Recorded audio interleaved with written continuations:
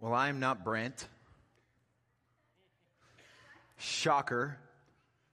Shocker, I'm not Brent. This week I was talking with Brent, and they've been dealing a lot with Tanya's father and some of the ailments and things that he had, and he said, I don't know if I'm just wore out or what it is. And sure enough, that night he texts me and he goes, yeah, I have strep.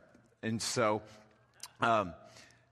they called in the minor leagues for this week, and I guess it's the providence of God. This is 2 years in a row that I get to preach on Christmas weekend. And whether your family celebrates Christmas or not, that's okay. My family hasn't celebrated Christmas for a long time.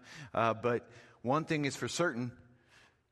Today, there will be millions of people, and tomorrow there will be millions, if not billions, of people all over the world who will be celebrating the light of the world. Now, some of them see that as Jesus, Yeshua HaMashiach.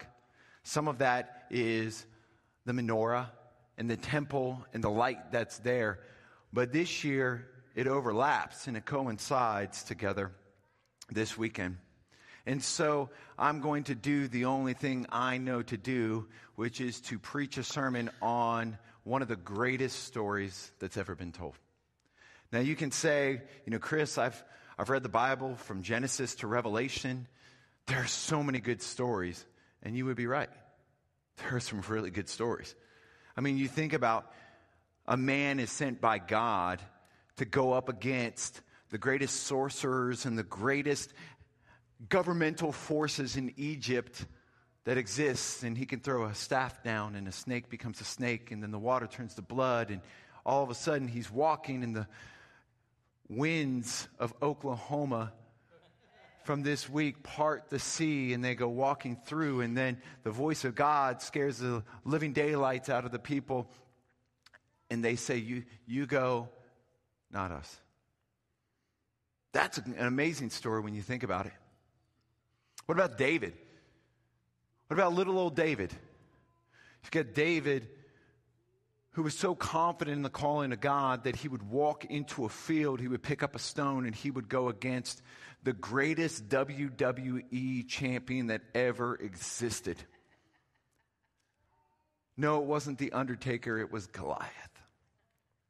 And he picked up that sling, and he fired that round off, and old boy went down quicker than the Tower of Babel.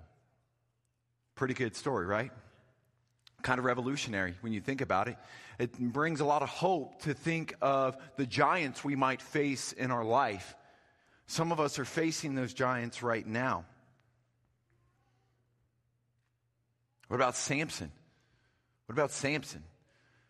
Dude had just sheer strength, and then he cut his man bun. Oh, that's the Passion Translation. You can see all over the map on it, but that's okay. I'm paraphrasing here. It's okay to laugh. It's a serious time of year. We've got people who are ill. We've had losses this week. But one thing you can never lose, one thing that you cannot explain away, is the fact that the greatest king of all empires, of all worlds, of all galaxies, came and was born in a barn. He lowered himself. He didn't come as a triumphant king. He lowered himself to a birth that even us today we would consider to be poor, to be lowly. How many women in this room, a lot of women in this room have had home births. How many of you were like, you know what, sweetheart? When looking for a doula or a midwife, I want one who specializes in outdoor births in a barn with some hay. No rubbing alcohol, no sanitization. I want to be right next to the feces of the animals because you know what? It sounds wonderful. It sounds glorious. The original essential oils. I don't know of anybody, and yet one of the greatest events in all of time was that the greatest king of the world lowered himself as a baby in a barn. And as our friends and our family, and some of you will gather today, tomorrow, and you will celebrate the birth of Yeshua. And let's be honest, we don't know when he was born. You can say it was Tabernacles. You can say it's Passover. Somewhere in the fall, most likely, he was born. I like to say any time between Tabernacles and Hanukkah is just good to celebrate. Why not celebrate every day? If our little corner of Christianity spent more time celebrating the fact that the king lowered himself, the king then gave himself, the king then offered himself as a sacrifice, the king was then resurrected, and then the king ascended, maybe we would spend more time on the fact that we are not kings. Because we're not kings.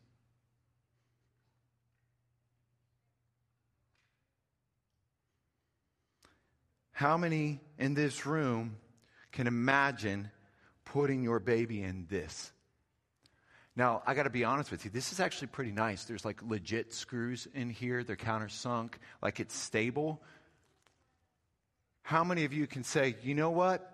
I'm going to put that on my Amazon registry for the next child I have. We are going to co-sleep with this bad boy. I'm not going to have a job come January 6th. I can make you these. There's a lot of profit margin here, guys. It's all old fence posts that people throw on the curb, and I can get the screws and the nails out of them. I can make you this. We have a lot of young families. If you want one, contact me. I swore I would never use the pulpit for personal gain. Father, forgive me. I knew what I was doing. If you have your Bibles with you, turn and open to Luke chapter 2.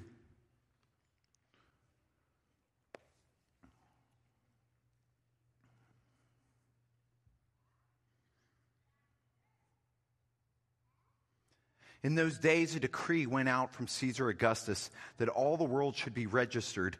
This was the first registration when Q, I'm not even going to try to go there, was governor of Syria, and all went to be registered, each to his own town. And Joseph also went up from Galilee, from the town of Nazareth. How many of you guys know anything about the history of Nazareth? How many of you study Nazareth, maybe even been there? I mean, in our corner of Christianity, a lot of times people have gone to Israel. I haven't been there. Nazareth is basically a ghetto today. It's not beautiful. It's not popular. It's what I heard Del City used to be like. I haven't been to Del City in a long time, but it's, I've got a lot of friends here from Midwest City, and they're always talking trash about Del City. See, I ain't from here, so I ain't even part of this whole turf war thing. But it just wasn't it wasn't Edmond. You meet somebody from Edmond, and they're all walking around like, I'm from Edmond. That's not Nazareth. It's not Nichols Hills, where their Christmas light budget for the month of November and December is more than my entire mortgage. Nazareth was it was not the prestige. It was not the prestige. From the town of Nazareth to Judea, to the city of David, which is called Bethlehem, because he was of the house and the lineage of David. There's that guy with great courage, with great faith. King David, one of the most revered kings in all of the history of the Jewish people. To be registered with Mary, his betrothed. Guys, this settles it. Luke settles it. You are not to date. You are to only be betrothed. I'm just saying. We don't take some of these theologies in the church, but when it's right there, it says betrothed, you must be betrothed. Where's the stalls? Where's girls? You must be betrothed, ladies. I'm just saying. Who was with child? Maybe she should be betrothed. They should be betrothed before they're with child, though. And while they were there, the time came for her to give birth. And she gave birth to her firstborn son and wrapped him in swaddling clothes and laid him in a manger, because there was no place for him in the inn. And in the same region, there were shepherds out in the field keeping watch over the flock by night. And an angel of the Lord appeared to them, and the glory of the Lord shone around them, and they were filled with great fear. And the angel said to them, "Fear not, for behold, I bring you good news of great joy that will be for all the people. For unto you is born this day in the city of David a Savior, who is Yeshua HaMashiach. And this will be a sign for you, that you will find a baby wrapped in swaddling clothes and lying in a manger." And suddenly there was an angel, a multitude of the heavenly host, praising God and saying, "Glory to God in the highest, and on earth peace among those with whom he is pleased." When the angels went away from them into the heaven, the shepherds said one to another, "Let us go to Bethlehem and see the thing that has happened, which the Lord has made known to us." And they went with haste and found Mary and Joseph and the baby lying in the manger. And when they saw it, they made known that the saying that had been told them concerning this child. And all who heard it wondered at what the shepherds had told them. But Mary treasured up these things and pondered them in her heart. And the shepherds returned, glorifying and praising God for all they had heard and seen, as it had been told to them. And at the end of the 8 days, when he was circumcised, he was called Yeshua, the name given by the angel before he was conceived in the womb. And when the time came for their purification according to the Torah, they brought him up to Jerusalem to present him to the Lord, and to offer a sacrifice according to what is said in the law of the Lord: a pair of turtle doves or 2 young pigeons. Now there was a man in Jerusalem whose name was Simeon, and this man was righteous and devout, and he was waiting for the consolation of Israel, and the Holy Spirit was upon him. And it had been revealed to him by the Holy Spirit that he would not see death before he had seen Mashiach. And he came in spirit into the temple, and when the parents brought in the child Yeshua to do for him according to the custom of the law, he took him up in his arms and blessed God and said, "Lord, now you are letting your servant depart in peace, according to your word, for my eyes have seen your salvation, that you have prepared in the presence of all people, a light for revelation to the Gentiles, the nations, and for the glory of your people, Israel." And his father and his mother marveled at what was said about him. And Simeon blessed them and said to Mary his mother, "Behold, this child is appointed for the fall and the rising of many in Israel, and for a sign that is opposed, and a sword will pierce through your own soul also, so that thoughts from many hearts may be revealed." And there was a prophetess, Anna, the daughter of Phanuel, of the tribe of Asher. She was advanced in years, having lived with her husband 7 years from when she was a virgin, and then a widow until she was 84. She did not depart from the temple, worshiping with fasting and prayer night and day. And coming up at that very hour, she began to give thanks to God and to speak of him to all who were waiting for the redemption of Jerusalem.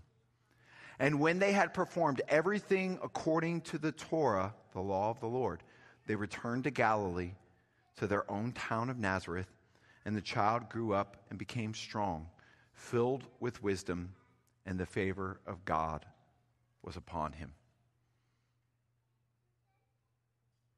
See, for some of you in this room, you grew up in various different denominations of the church. And every year at this very time, whether it would be Christmas Eve or it would be Christmas Day, whatever your custom, your tradition was of your family, you would go back through the birth narrative of the King of Kings and the Lord of Lords.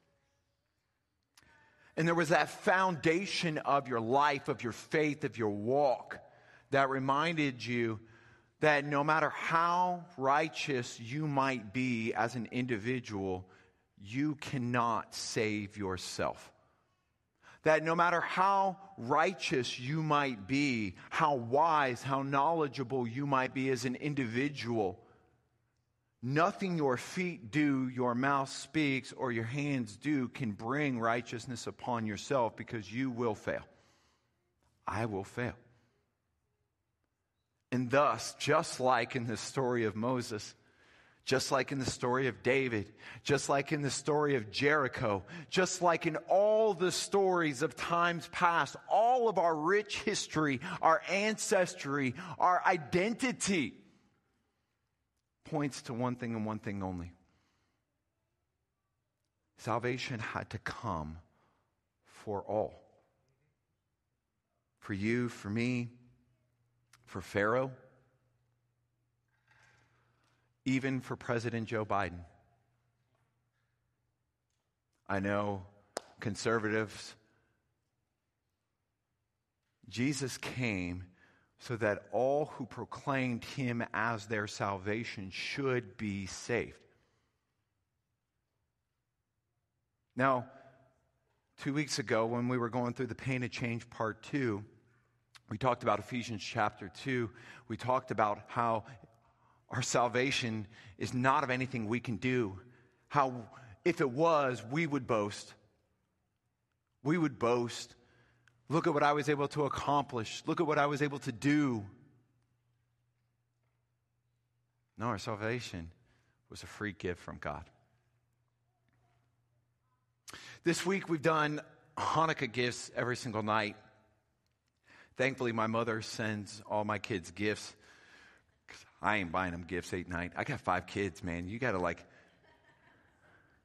have like a part-time job just for a gift budget. And so every night they would play the dreidel game. Somebody would win, and then they would get to pick a gift, and that turned into just an absolute Cain and Abel situation. And so we backed away from that, and then it was like, okay, every night everybody is going to get a gift, and we'll FaceTime my mom and go through this whole entire process. Let me ask you a question. Have you ever excitedly anticipated something only to find out when it arrived that it was nothing like you had expected? I mean, it's never happened to me. I'm just asking if it's ever happened to you. Because this week, my kids would sit down with anticipation. And they knew there were some things they knew, like, hey, look, I asked for this. This is it. I'm going to get this. You know, my son, he's real big into, like, the baseball bling. And so he's got, like, every color 2-6 necklace so that he can, like, I mean, it's the cool thing to do. I remember when gold chains were popular, and apparently they're back. So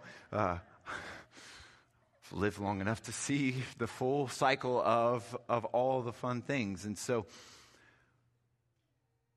if you're a parent in this room, you'll never forget the look on your child's face when they are expecting a Nerf gun, or they're expecting a chain, or they're expecting whatever the newest, coolest, like, just awesome thing is.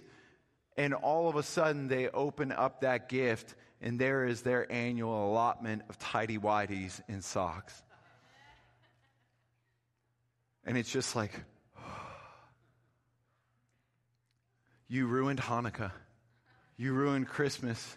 You ruined my birthday. You've ruined every day of my life until you make it right.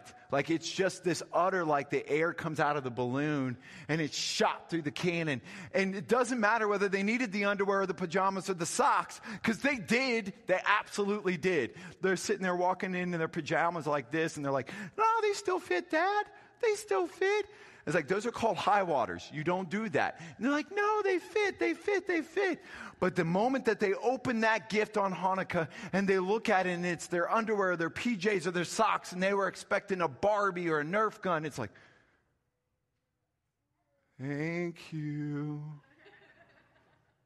You smile for your grandmother. Thank you. Can you imagine being a Hebrew, a shepherd in the field, and all of a sudden the heavenly host opened and the angel comes and earth and heaven collide? And they said, the King of the world has been born. You need to go and see him. And when they show up, they find them in a barn. They find him wrapped next to the donkeys and to whatever the animals were in the hay. They weren't at Vanderbilt Medical Center. They weren't door dashing in some Five Guys burgers after a 14-hour labor. No, they were literally laying in a barn, the king of the universe. And can you imagine being the person at that time out of your own strength, your own spirit, and saying, that's the king of the world? That's the salvation from the start of the world to the end of the world. That's the one? You know, it's hard for us sometimes in our Western culture to even have this concept because, yeah, sure, we talk about Jesus and we talk about Yeshua and we talk about the fact that he's our salvation. In our little corner of Christianity, it's like, oh, yes, I'm a Jewish believer in Jesus. I keep all the Bible and everything. And yet, we like to talk about King Jesus, King Yeshua. We like to put the emphasis on what will happen in the future when he comes as a triumphant king. And we forget that first, we must walk like the lowly baby, humble, meek, and mild. You see, Hanukkah is the festival of lights. We talk about shining our lights so the world can see. And a lot of us like to shine our own light. I'm a Torah observant follower of Yeshua. And we shine our own light forth for what we are. When we should be humble, meek, and mild and allow the light of Yeshua to shine through us. Because guys, we have a shelf life. Our light has an expiration date on our batteries. And some of us bought the Amazon version, so it ain't long. I had a friend who was helping out and staying at my house. And because I put Amazon batteries in my smoke detectors, it like, beep, beep, beep, nonstop. So then it's like, all right, let's put all new Amazon batteries in there. And we got like 1 week back from sabbatical. Like they literally lasted for 2 weeks. Some of us have Amazon batteries to our light. And we've refused to tap into the power of the meekness and the humbleness of the King of the world coming in the most lowly of circumstances.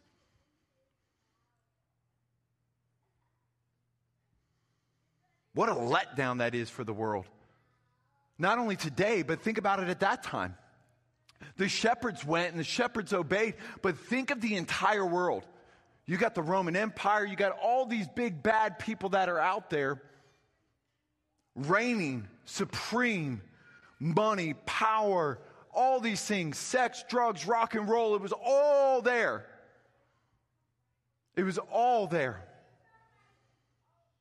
And yet, the King of Kings and the Lord of Lords came to almost zero fanfare. What a crisis of belief that would be. We want a mighty, triumphant king. Look, Donald Trump won the political nomination for the Republican Party and won the presidency as one of the first outsiders, not the only outsiders, outside of the political regime. It was so unheard of because he wasn't playing the game. Jesus didn't play the fleshly game of worldly empires.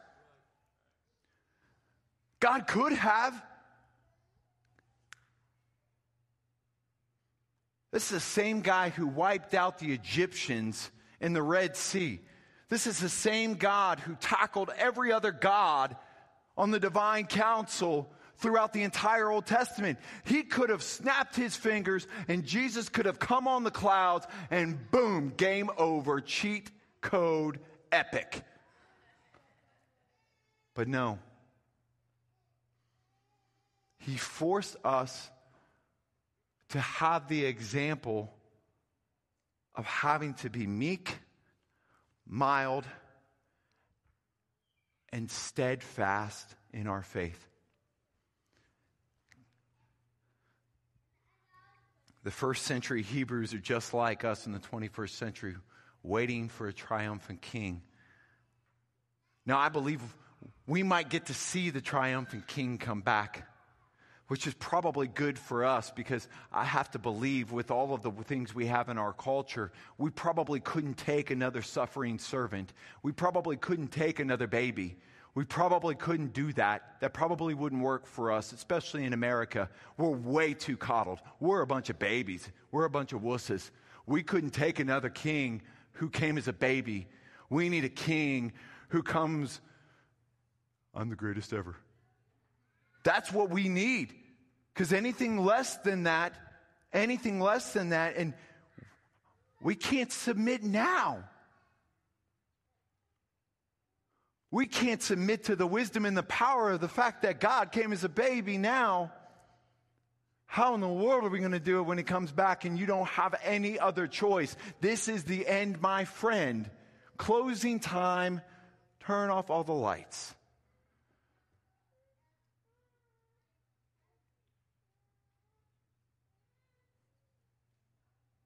We like to talk about the crucifixion of Messiah during Pesach, during Passover. You don't have the crucifixion without the birth.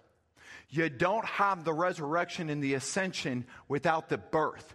You don't have any of it without the birth.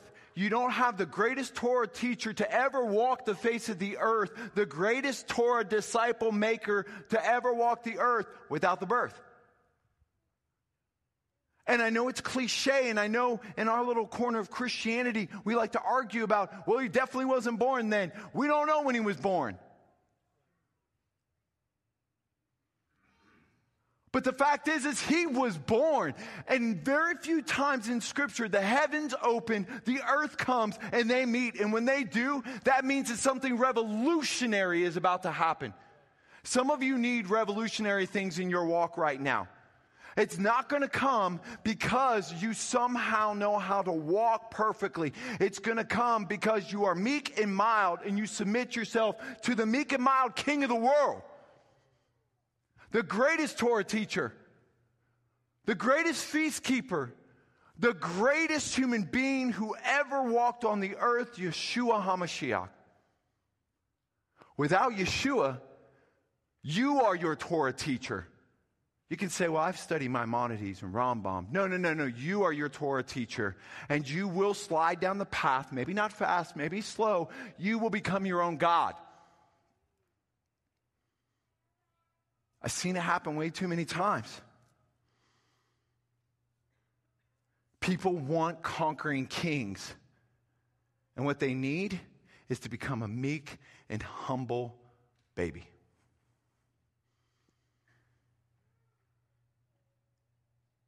And it may not be in every area of your life. It may just be in one area of your life. But you don't have the testimony of Passover and the resurrection without the testimony of Emmanuel, God with us. You don't have the light, the miracle of the light. You don't have that light ongoing without Emmanuel, God with us. That is a light, that is a supernatural power that none of us possess, only he does. And interestingly enough, just like Moses was born as a baby during a time where the male Hebrews were a threat to the hierarchy of the governmental system, Herod was also threatened by the rumor. Now, Herod the Great was wise, just like Pharaoh was wise, and he was cunning. So he thought, I should send my magi to find him so that we can bless him and we can celebrate with him. Man, ain't nobody stupid. He wanted to take him out. Anything that was a threat to the hierarchical system of the governments of these world, which is ironic. A baby born in a stable, in a barn, is that much of a threat to you. That's how you know God's doing something revolutionary. A baby in a barn is a threat to a grown man with all the power, all the infrastructure. That's crazy. When you think logically and rationally, it's crazy to think that. That would be like somehow I'm a threat to a governmental leader in some other country who has nuclear weapons and they have a huge army and they have billions of dollars. And somehow little old me, little old Stephen Drews, Michael Stallsworth, we're somehow a threat to that hierarchical structure. It's like, I'm just trying to go to Taco Bueno and get myself a burrito. And he's like, send the spies. I mean, they're kind of doing that now anyways. We got TikTok. They're just watching wherever we go anyways. So, hashtag too soon, hashtag true. But Moses was placed in a basket and was put on a river with nothing but faith. Nothing but faith that somehow God might protect this child. Moses was not only protected, he was used by God to usher in the first Exodus. He was used by God to usher in the foreshadowing of the greater Exodus, the Exodus of sin and death at the cross. The parallels between Moses and Yeshua are just unreal.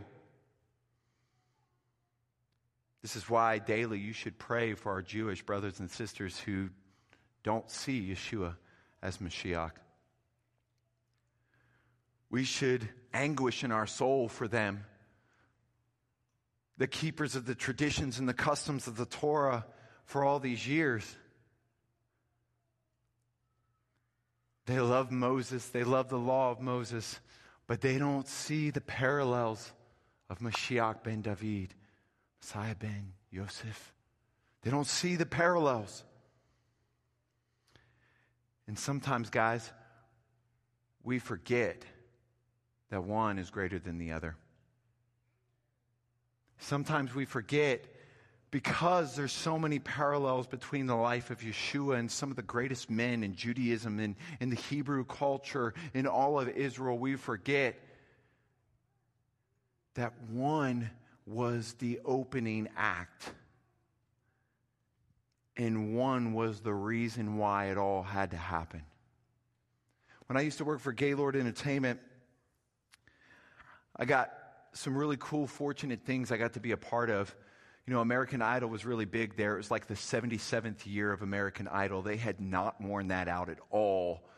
And we had those types of things down on Broadway at Tootsie's and some of the other like famous bars where we would go in and there would be opening acts, and I would sit on a panel of judges with other people from different radio stations and stuff like that, and the whole goal was to choose who would be the opening act for. One year it was Hank Williams Jr., one year it was Charlie Daniels Band, John Anderson.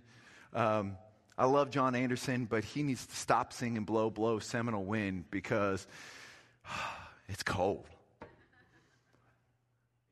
And so I would get to help judge those, and then when somebody would win the best of 17, the best of 15, whatever, it was different, they would then open at the Wilson County Fair, they would open down at Bridgestone, wherever the event was, they would be the opening act for this iconic country artist. And I would get to go. And I would get to sit on the bus with Charlie Daniels, or I'd get to watch Hank Jr. drink an awful lot of Jack Daniels that he shouldn't. And I got to be in the presence of people in that culture who are considered iconic. But one thing I will say I never forgot, in Nashville, anybody who played, anybody who sang, the 80-year-old waitress at Denny's one night who sang, the amount of talent in that city for songwriting and singing is greater than I've ever seen.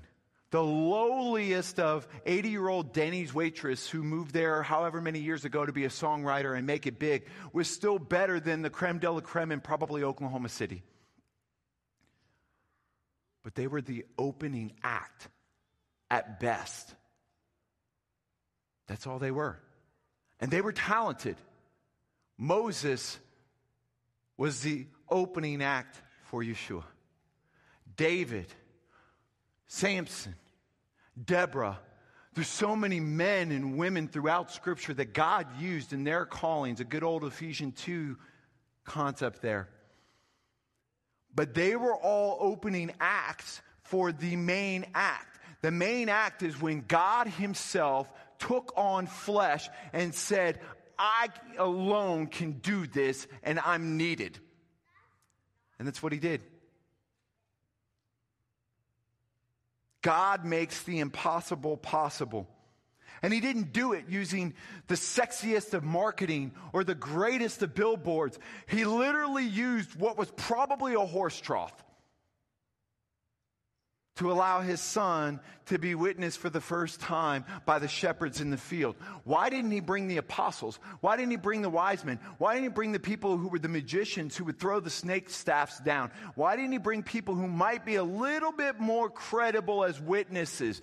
Why did he bring shepherds?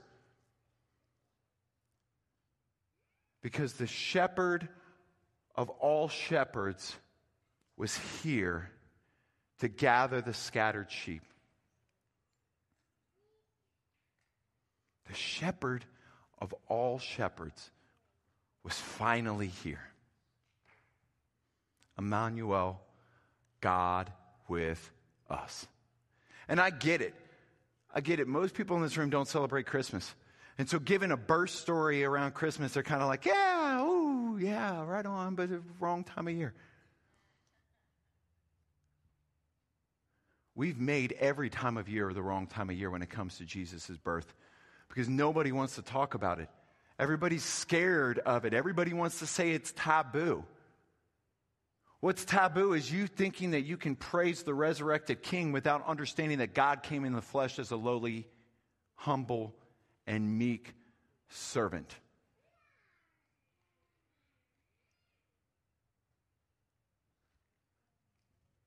You can't skip over the lowly, humble, meek servant to just justify being a type A, arrogant narcissist. That's what triumphant kings do. No. The greatest kings, the Prince of Peace, the Lord of Lords, laid in what was most likely a horse trough and was witnessed by shepherds.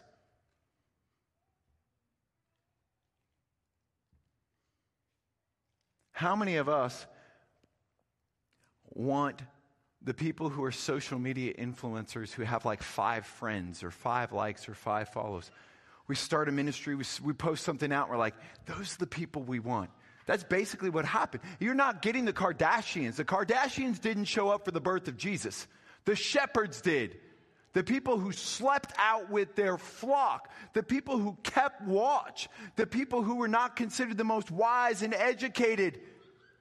That's who came to the birth of Yeshua. That's who the angel of the Lord and the heavenly host decided to open up the heavens and speak to. And sometimes we feel like God can't speak to us. God can't speak to us not because he doesn't want to speak to you. It's because you're not listening.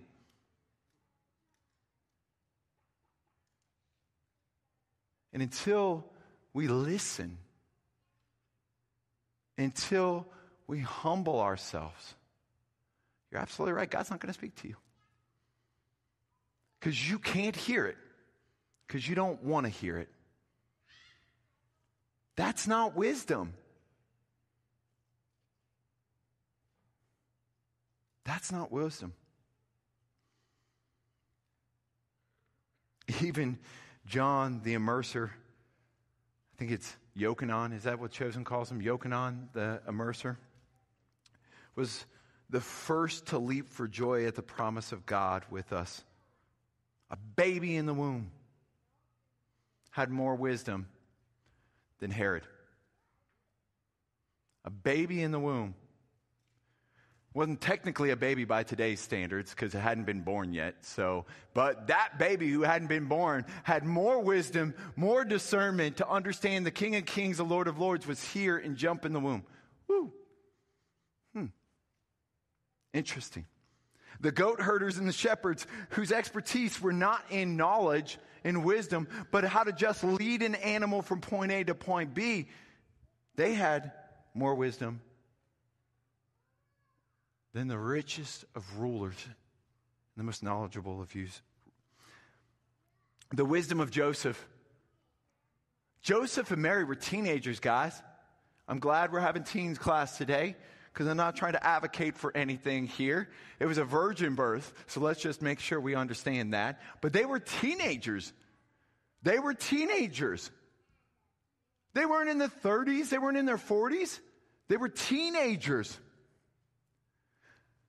I know when I was a teenager, if my girlfriend had come to me and said, an angel came to me and I'm pregnant, I'm like, yeah, how tall is Angel?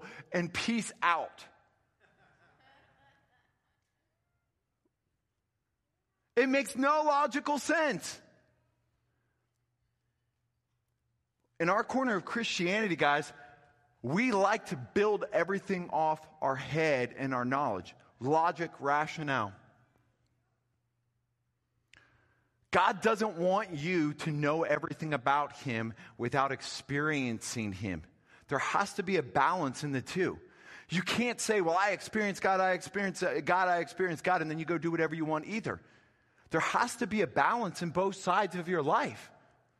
But Joseph, a scared teenager, and Mary, a scared teenager, they were filled with faith to see the improbable situation that they would be the earthly father and mother of the Father of all creation. God with us. I'm not the smartest person in the world, but I can tell you there's one thing that I know. And that is that Jesus is God and Jesus was perfect. And so if it was perfect for Him to take on a lowly baby, then it's perfect for me to figure out how to be more like a baby. And babe, that doesn't mean I'm going to whine today because you didn't do what I asked you to do. Maybe that's a possibility. It's to take on the meekness that doesn't come easy for a lot of type A personalities. It's to humble ourselves under the mighty hand of God. Turn with me to Matthew chapter 2. Now, after Jesus was born in Bethlehem of Judea, in the days of Herod the king, behold, wise men from the east came to Jerusalem, saying, where is he who has been born King of the Jews? For we saw his star when it rose and have come to worship him. When Herod the king heard this, he was troubled, and all Jerusalem with him. And assembling all the chief priests and the scribes of the people, he inquired of them where the Christ was born. They told him, in Bethlehem of Judea, for it is written by the prophet, and you, O Bethlehem, in the land of Judah, are by no means least among the rulers of Judah. For from you shall come forth a ruler who will shepherd my people Israel. Then Herod summoned the wise men secretly, and ascertained from them what time the star had appeared. And he sent them to Bethlehem, saying, go and search diligently for the child, and when you have found him, bring me word that I too may come to worship him. That's some passive-aggressive nonsense right there.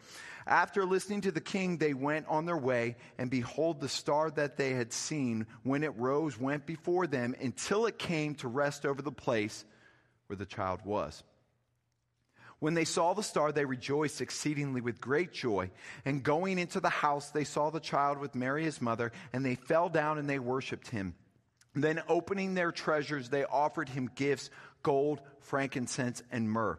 The Hebrews were to plunder Egypt as well. Now, this isn't exactly plundering Egypt, but some of the greatest gifts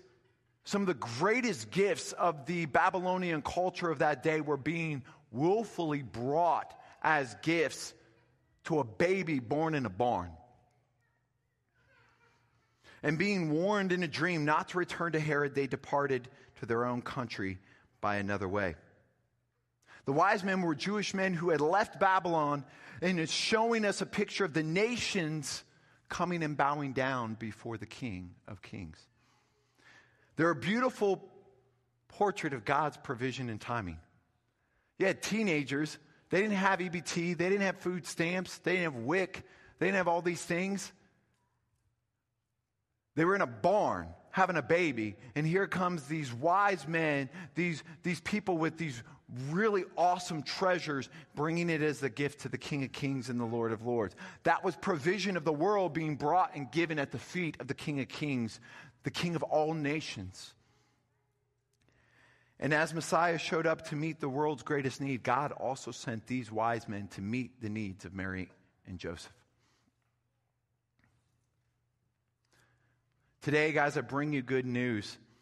The Egypt that you face, the Babylon that you face, whether it would be sickness, weariness, fear, threats, maybe you're at the end of your rope. Maybe it just feels like you got more on your plate than you can bear. Maybe it seems like literally every time you get a ding on your phone or somebody shows up at your house, you're like, can this get crazier? Maybe that's where you're at. You don't have to wander like sheep wander, looking for your shepherd. He's already been born. The one that was foretold by every single person that we have spent years reading in our Torah portions. They all foreshadowed Emmanuel, God with us. The greatest of all rabbis, the greatest of all Torah teachers, God in the flesh.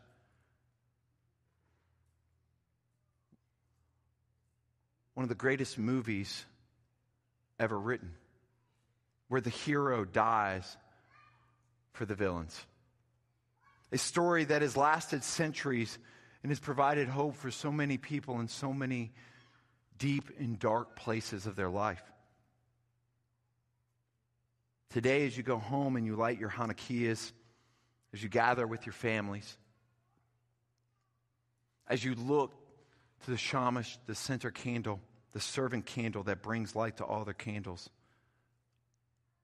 I want to leave you with one truth that will never burn out. Wise men still seek Jesus just like in the first century. And if you are a wise man or woman and you are seeking Jesus, he promises you that he will find you. Michael, if you and Nicole will come. We're going to take a couple of minutes. We're going to have a response song tonight.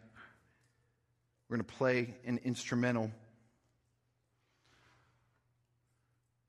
of one of my favorite Hanukkah songs / tabernacles, maybe even Passover. There's just a lot of theologies. I'm not going to get into all that. But as they come, I want to read you one of the greatest promises in the prophets. It comes from the prophet Isaiah. For unto us a child is born, to us a son is given, and the government shall be upon his shoulder. And his name shall be called Wonderful Counselor, Mighty God, Everlasting Father, Prince of Peace. Of the increase of his government and of the peace, there will never be an end. On the throne of David and over his kingdom, to establish it and to uphold it with justice and righteousness from this time forth and forevermore. The zeal of the Lord of hosts will do this.